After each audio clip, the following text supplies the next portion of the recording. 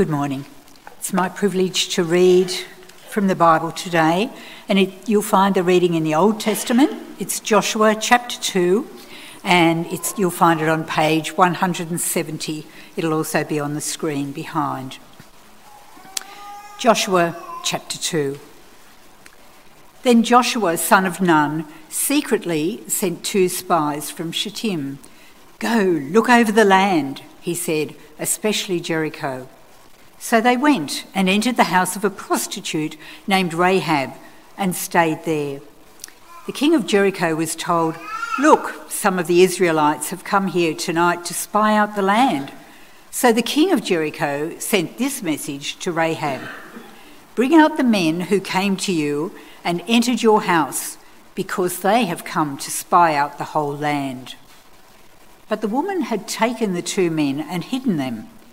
She said, "Yes, the men came to me, but I did not know where they had come from.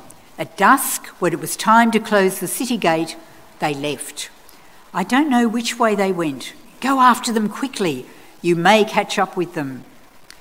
But she had taken them up to the roof and hidden them under the stalks of flax that she had laid out on the roof.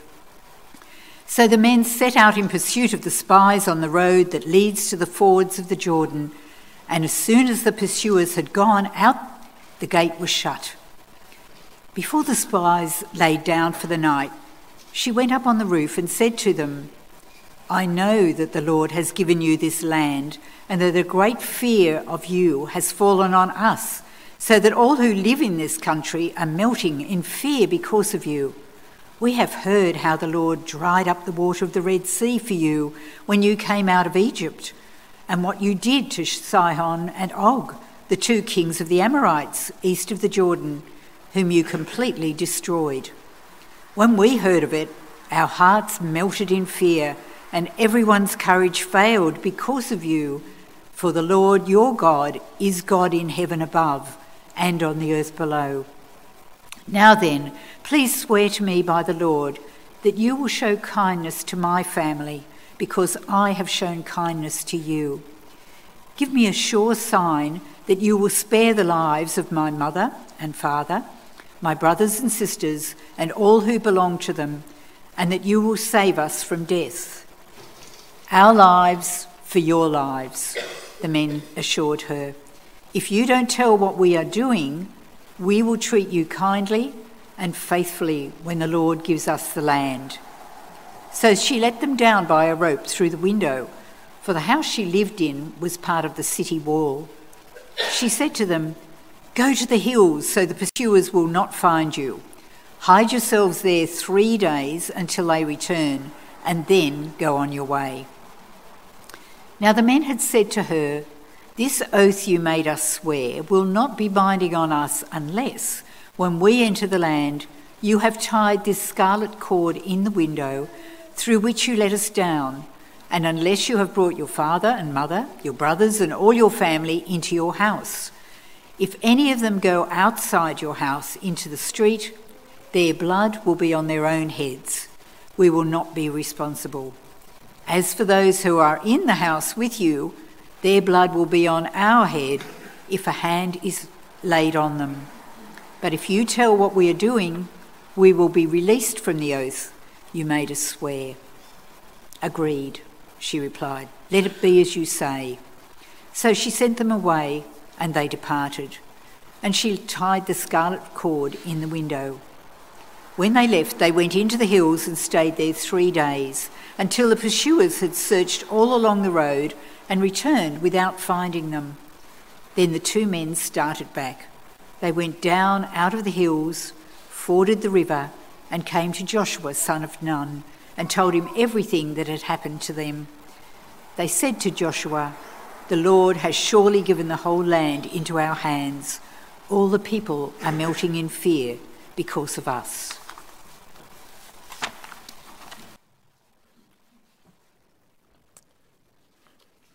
Friends, good morning. It's good to be back after a few weeks away. And let me pray that God will speak to us through his word this morning. Lord God, we thank you for your word. It's powerful to change lives. and it's powerful to make us more like Jesus. So we ask that we would hear your word this morning, that we would align ourselves with the true God, and that we would experience life and forgiveness through Christ. We pray in Jesus' name. Amen. Friends, our God is a God of surprises. God often does the unexpected. I remember years ago, I used to be a high school teacher, and I had a student called John. Excuse me, I'll clear the throat. John, I remember one day at the playground, I went out to find him, and he was climbed up a tree. He's an unusual-looking fellow. He was holding a knife in the school playground, and we're trying to coax him out of the tree. Bullied, broken, a little bit crazy. And later, after I left teaching, I got a phone call once, and there was a guy called John. And he said, I said, "This is John." I said, "Which John?" He said, "I was from Marrickville High School. You used to teach me. Do you remember me?" And he told me his surname. I remember who he was. He said, "I just want to tell you that I met Jesus. I now go to a church in Newtown, and God has changed my life." God, I never expected something like that. God does the unexpected and saves people from all backgrounds. Thinking about Southeast Asia, I had a chance to visit both those programs, Access Life and the Elevate Youth Centre. I've worked with the workers there. I've been out in the villages. I've seen new water pipes put in. I've prayed with people who are laid out in a bed, mobility mission. And our workers have been doing a fantastic job there for a long time now. But just after the Bali bombing in 2002, some of our workers were serving with a Hindu woman in a hospital. And they shared Christ with this Hindu woman, and then gave her the Jesus video to watch, and she watched it once, she watched it a second time, watched it a third time, and had no impact. And on the fourth or fifth time, I think she said, she just started to weep at the end of the video, where there's an altar call. There's an explanation of how to have a relationship with Jesus Christ. She understood the message of the cross, converted, then became one of our co-workers in that mission. God is a God of transformation. God is a God of surprises. God does the unexpected. His ways are not our ways. His thoughts are not our thoughts. And what we see in Joshua chapter 2 that's just been read to us is God's amazing grace to a foreigner who was far from God. Remember God's promises in Genesis 12? Let me take you back. David started this series 2 weeks ago in Joshua, calling Joshua to take the people across the Jordan River into the promised land. But God had promised to Abraham, Genesis chapter 12. The Lord said to Abraham, "Go from your country, your people, and your father's household to the land I will show you. I will make you," listen to the promises, "a great nation. I'll make you into a great nation, and I will bless you. I will make your name great, and you will be a blessing. I will bless those who bless you, and whoever curses you, I will curse. And all peoples on earth," listen to this last bit, "all peoples on earth will be blessed through you." The promises of God are not simply for Israel, they are for the nations. That's why we take the gospel to the nations. That's why we talk about May mission appeals. That's why we care for mums and we care for dads. We care for boys, we care for girls. We worry about grandparents. You see, it's for all people of all nations. God had promised land, and Joshua is going to lead them to possess that land. God has promised them to be a great nation and a blessing to all nations, Gentiles as well as Jews. And but what is amazing in this story is that in the midst of God taking his people into the promised land to fulfill his promises, he is passionately concerned for the redemption of a Gentile prostitute named Rahab. God knows her. He knows she's there. He knows he's going to save her. He knows he's going to bring her into the people of God. And in the middle of this big story, he stops and we see a woman who's been met by God. Now, let me say firstly, it's a somewhat surprising spy mission. People have debated about why did they send spies in? Did they not trust God? Great, thanks. Because at the end of chapter 1, they're confident that God's going to give them the land.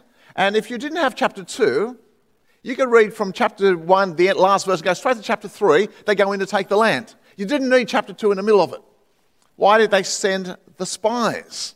Did they not trust God? People say, well, even though God has told them they will get the land, is there a lack of trust? We're not sure. Or is it just routine procedure? God's going to give us the land, go and check it out and see what it's like.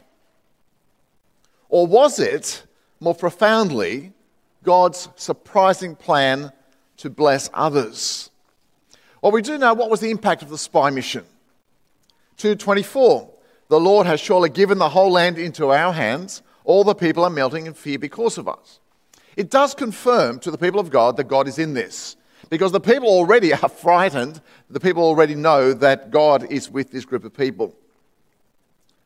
Secondly, if they were obedient to the Lord's command, then we're probably right in thinking that it was for the saving of Rahab and not merely for the bringing back information that they were sent.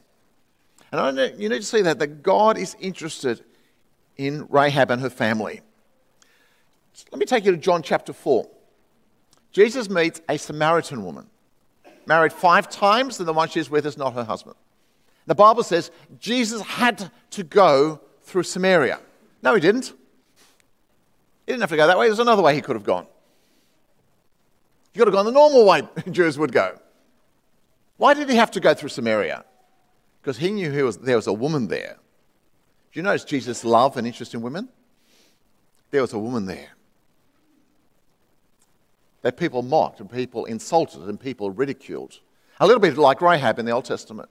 And right there at the beginning of the story of God is God's compassion for the broken, for the lost. And God sends the spies, I think, to save a Gentile prostitute. God knew that in Jericho there was a person chosen for the purpose to be saved and incorporated into the tribe of Israel. But more than that, not simply into the tribe of Israel, to be an ancestor of King David and the Lord Jesus Christ. To be a mother in the genealogy of Jesus. Go and read Matthew chapter 1, verse 5 later. You look at the genealogy of Jesus and the story of his line, how he was born. There are what we call skeletons in the closet. Oh, that person, really? They're part of your family line. Because God doesn't just get some perfect family line to work through. He works through fallen, broken people like us. So let me tell you, whoever you are, whatever your background, where you're watching on live stream, God loves you deeply. But they asked also, why did they visit a prostitute's home? And they said they went and entered the house of a prostitute named Rahab and stayed there. Obviously, she's called a prostitute, whether she was still working as a prostitute or used to work as a prostitute. She's got a house. We know later it's on the city wall. Maybe it's a place where a lot of guests could hide easily from the authorities. We're not sure. The Jewish historian Josephus says she was an innkeeper. But Hebrews 11:31 and James 2:25 make it clear that she was a prostitute. Probably because it was a good hiding place, hoping to avoid the authorities. There's no evidence here that they were seeking to make use of a prostitute. It's not like, hey, we'll go and check out the land and, abuse a woman. There's no evidence of that in the text. And someone suggests she may have been both an innkeeper and a prostitute as part of her role. But the spies were detected. The secret police arrived. They turn up. The king of Jericho was told, look, some of the Israelites have come here tonight to spy out the land. So whatever the case, and her house is on the city wall, someone has seen them come in. Bring out the men who came to you and entered your house, because they have come to spy out the whole land. What will Rahab do? Friends, in a spy drama I'm watching on television, you get the commercial break now, right? Bring them out. Colgate toothpaste now. Commercial. And then we come back to see what happens next. But the woman had taken the 2 men and hidden them. She said, yes, the men came to me, but I did not know where they had come from. At dusk, when it was time to close the city gate, they left. I don't know which way they went. Go after them quickly. You may catch up with them. The surprising response of this prostitute. Firstly, her actions. She had hidden the men. By hiding them, she is identifying with Israel's God. She is making herself an enemy of her own people. She told 3 lies to protect them. I did not know where they come from, verse 4. At dusk, the men left, she said to them, verse 5. I don't know which way they went, again, verse 5. 3 lies. Lying to protect God's people. Why did she do it? Were they good-looking young men? Oh, I don't want, you're a lovely young man. I don't want you to be killed. I'm just going to protect you. Was she simply kind-hearted and compassionate? Friends, no. The answer is that she'd come to recognize Israel's God as the true God. She risks her life for these men and places all her hope in the mercy of God. So significant. She sees them from God's true people.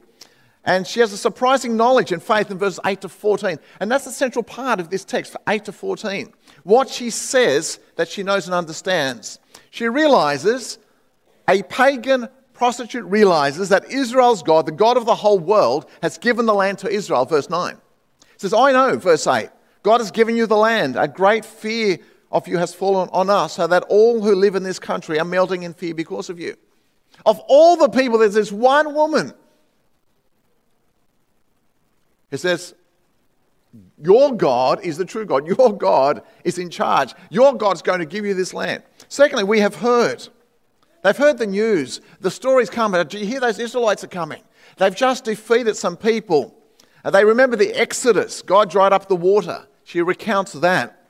They talk about the military victory over Sihon and Og, 2 kings of the Amorites. That's from Numbers 21. So they're hearing the stories. We know your God is true. We've heard those stories. You're coming. You're going to take over. We acknowledge that the Lord Yahweh, your God, is God in heaven above and on the earth below. And if their God is God, the true God, then they are in terrible trouble because the God of all the universe of heaven and earth is coming in to take the land. She's going, what do I do?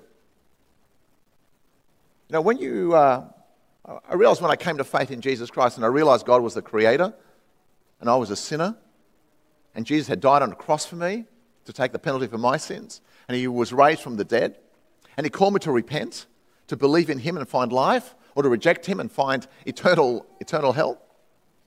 I had to make a decision. And so just as I made a decision as a 15-year-old to come to Christ, she's making a decision right now to call on God for mercy. She wants to identify with Israel's God, and mercy is granted. But you see, she puts her life on the line here.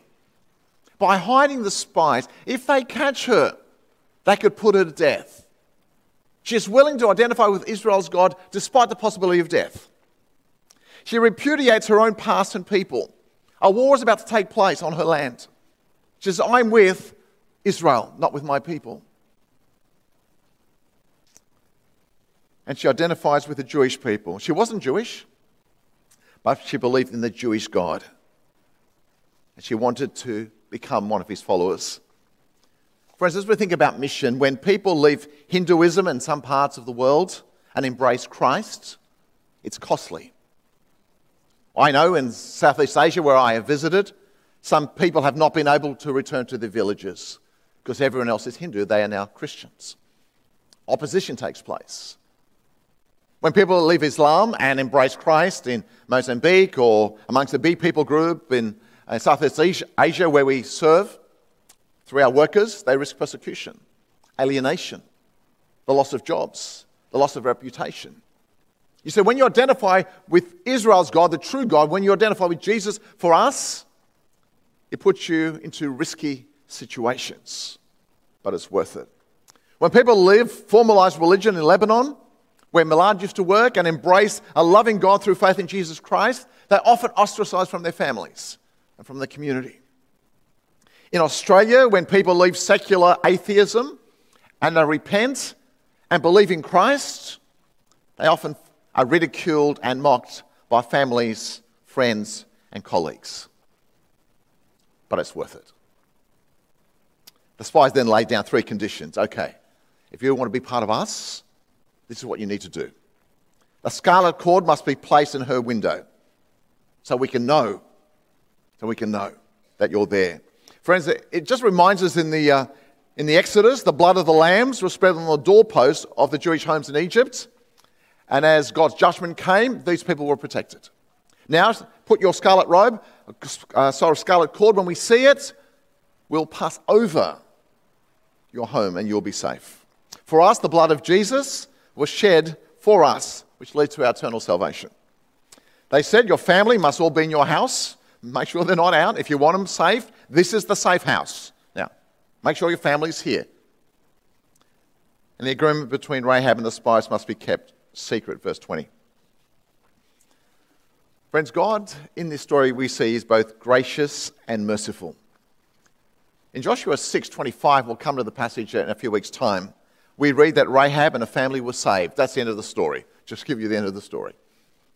But Joshua spared Rahab the prostitute with her family and all who belonged to her because she hid the men Joshua had sent as spies to Jericho. And she lives among the Israelites to this day. I love that. She lives among the Israelites to this day. She's part of us now, part of the family of God. She joined God's family. She abandoned Canaan and its gods and received Canaan back, or the promised land. As I said earlier, Rahab is a direct ancestor of both King David and Jesus. What do I take from this passage today? Firstly, the gospel is for the lost. Prostitutes, criminals, murderers, thieves, sexually immoral, selfish, jealous, proud, homeless, Hindus, Muslims, atheists, whatever it happens to be. The gospel is good news to the lost. It's good news to mums. It's good news to dads. It's good news to children. It's good news for everyone. And it's our responsibility as Christian believers to share that gospel in our community and to support our workers to share the gospel across the nations. I had a delightful conversation once with a young couple. I was speaking at a camp. It was a brethren at church, and I spoke on their camp for the weekend. I would preach from time to time. It was over in Mascot, the church. And I met a young couple. I said, what's your story? He said, we'd been both living on the streets in Darlinghurst. Homeless. And the young woman said, I worked as a prostitute. We had nothing. No purpose, no family, no friends, no one around us. But they said we both came to know Christ through the love of Christians in a drop-in centre in Darlinghurst.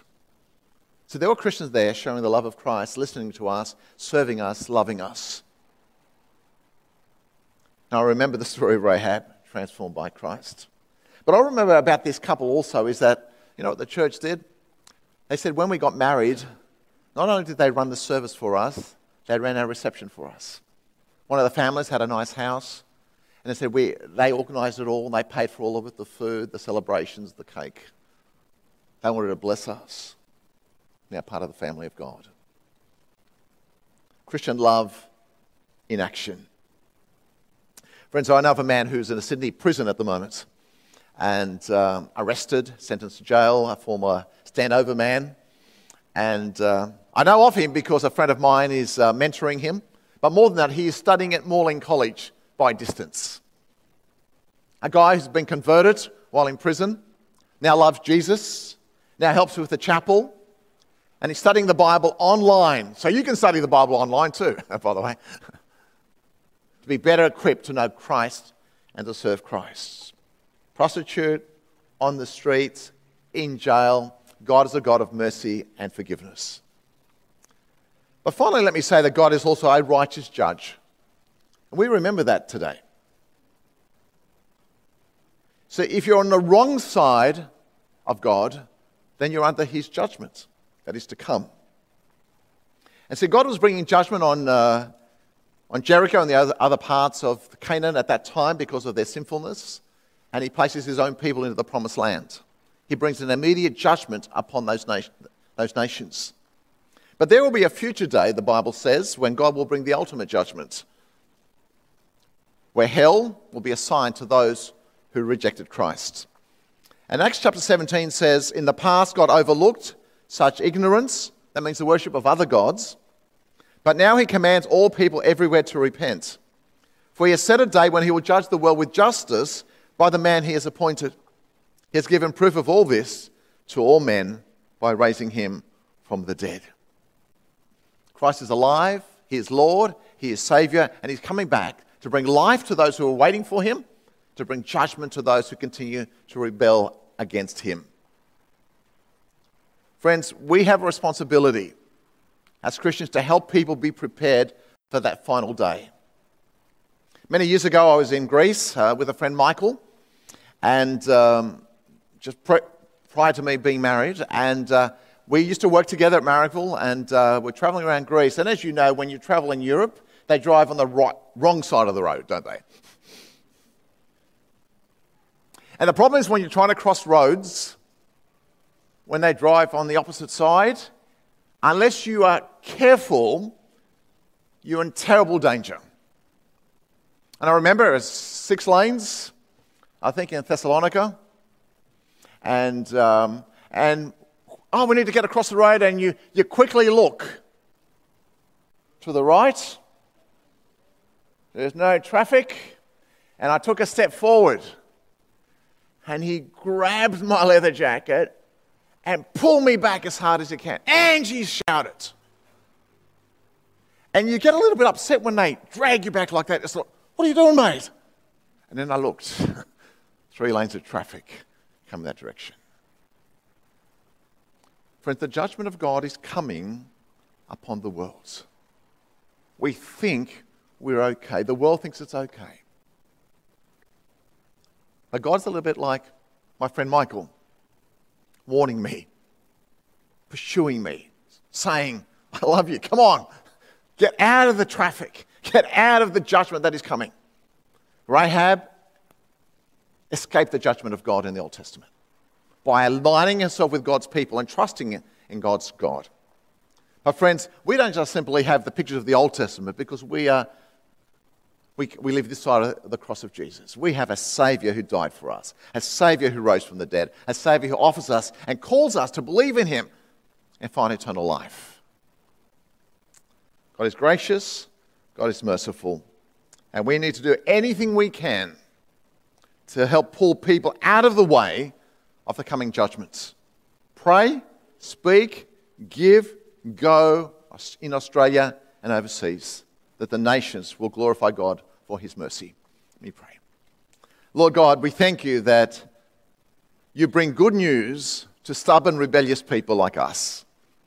We thank you for the forgiveness that comes through Christ alone, by faith alone, by grace alone.